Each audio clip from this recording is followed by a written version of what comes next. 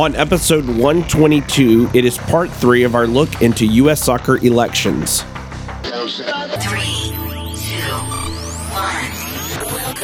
1. Welcome to Soccer Works with Daniel Workman, where we take a look at how soccer works in the U.S. and around the world. This is part 3 of our look into U.S. soccer elections. On part 2, where we left off, we were looking at the 2 positions that are elected at the annual general meetings. Those are president and vice president. On this episode, we're going to look at the voters. Who gets to vote in these elections?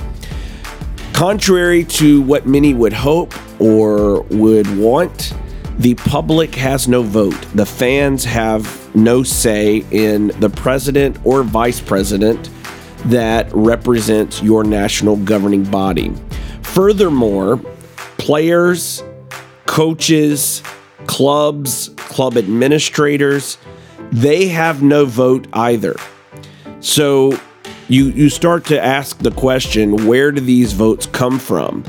Well, if you go back to the very beginning of Soccer Works, I covered the 4 councils that make up the U.S. Soccer Annual General Meeting, the 4 councils that make up U.S. Soccer. And that is the Pro Council, the Adult Amateur Council, the Youth Council, and the Athlete Council. And that is where the votes come from. They come from some state associations, a few different soccer organizations, as well as the athletes and the professional leagues. To get more into the specifics of that, we will pick this up in part 4 tomorrow. Thanks for listening.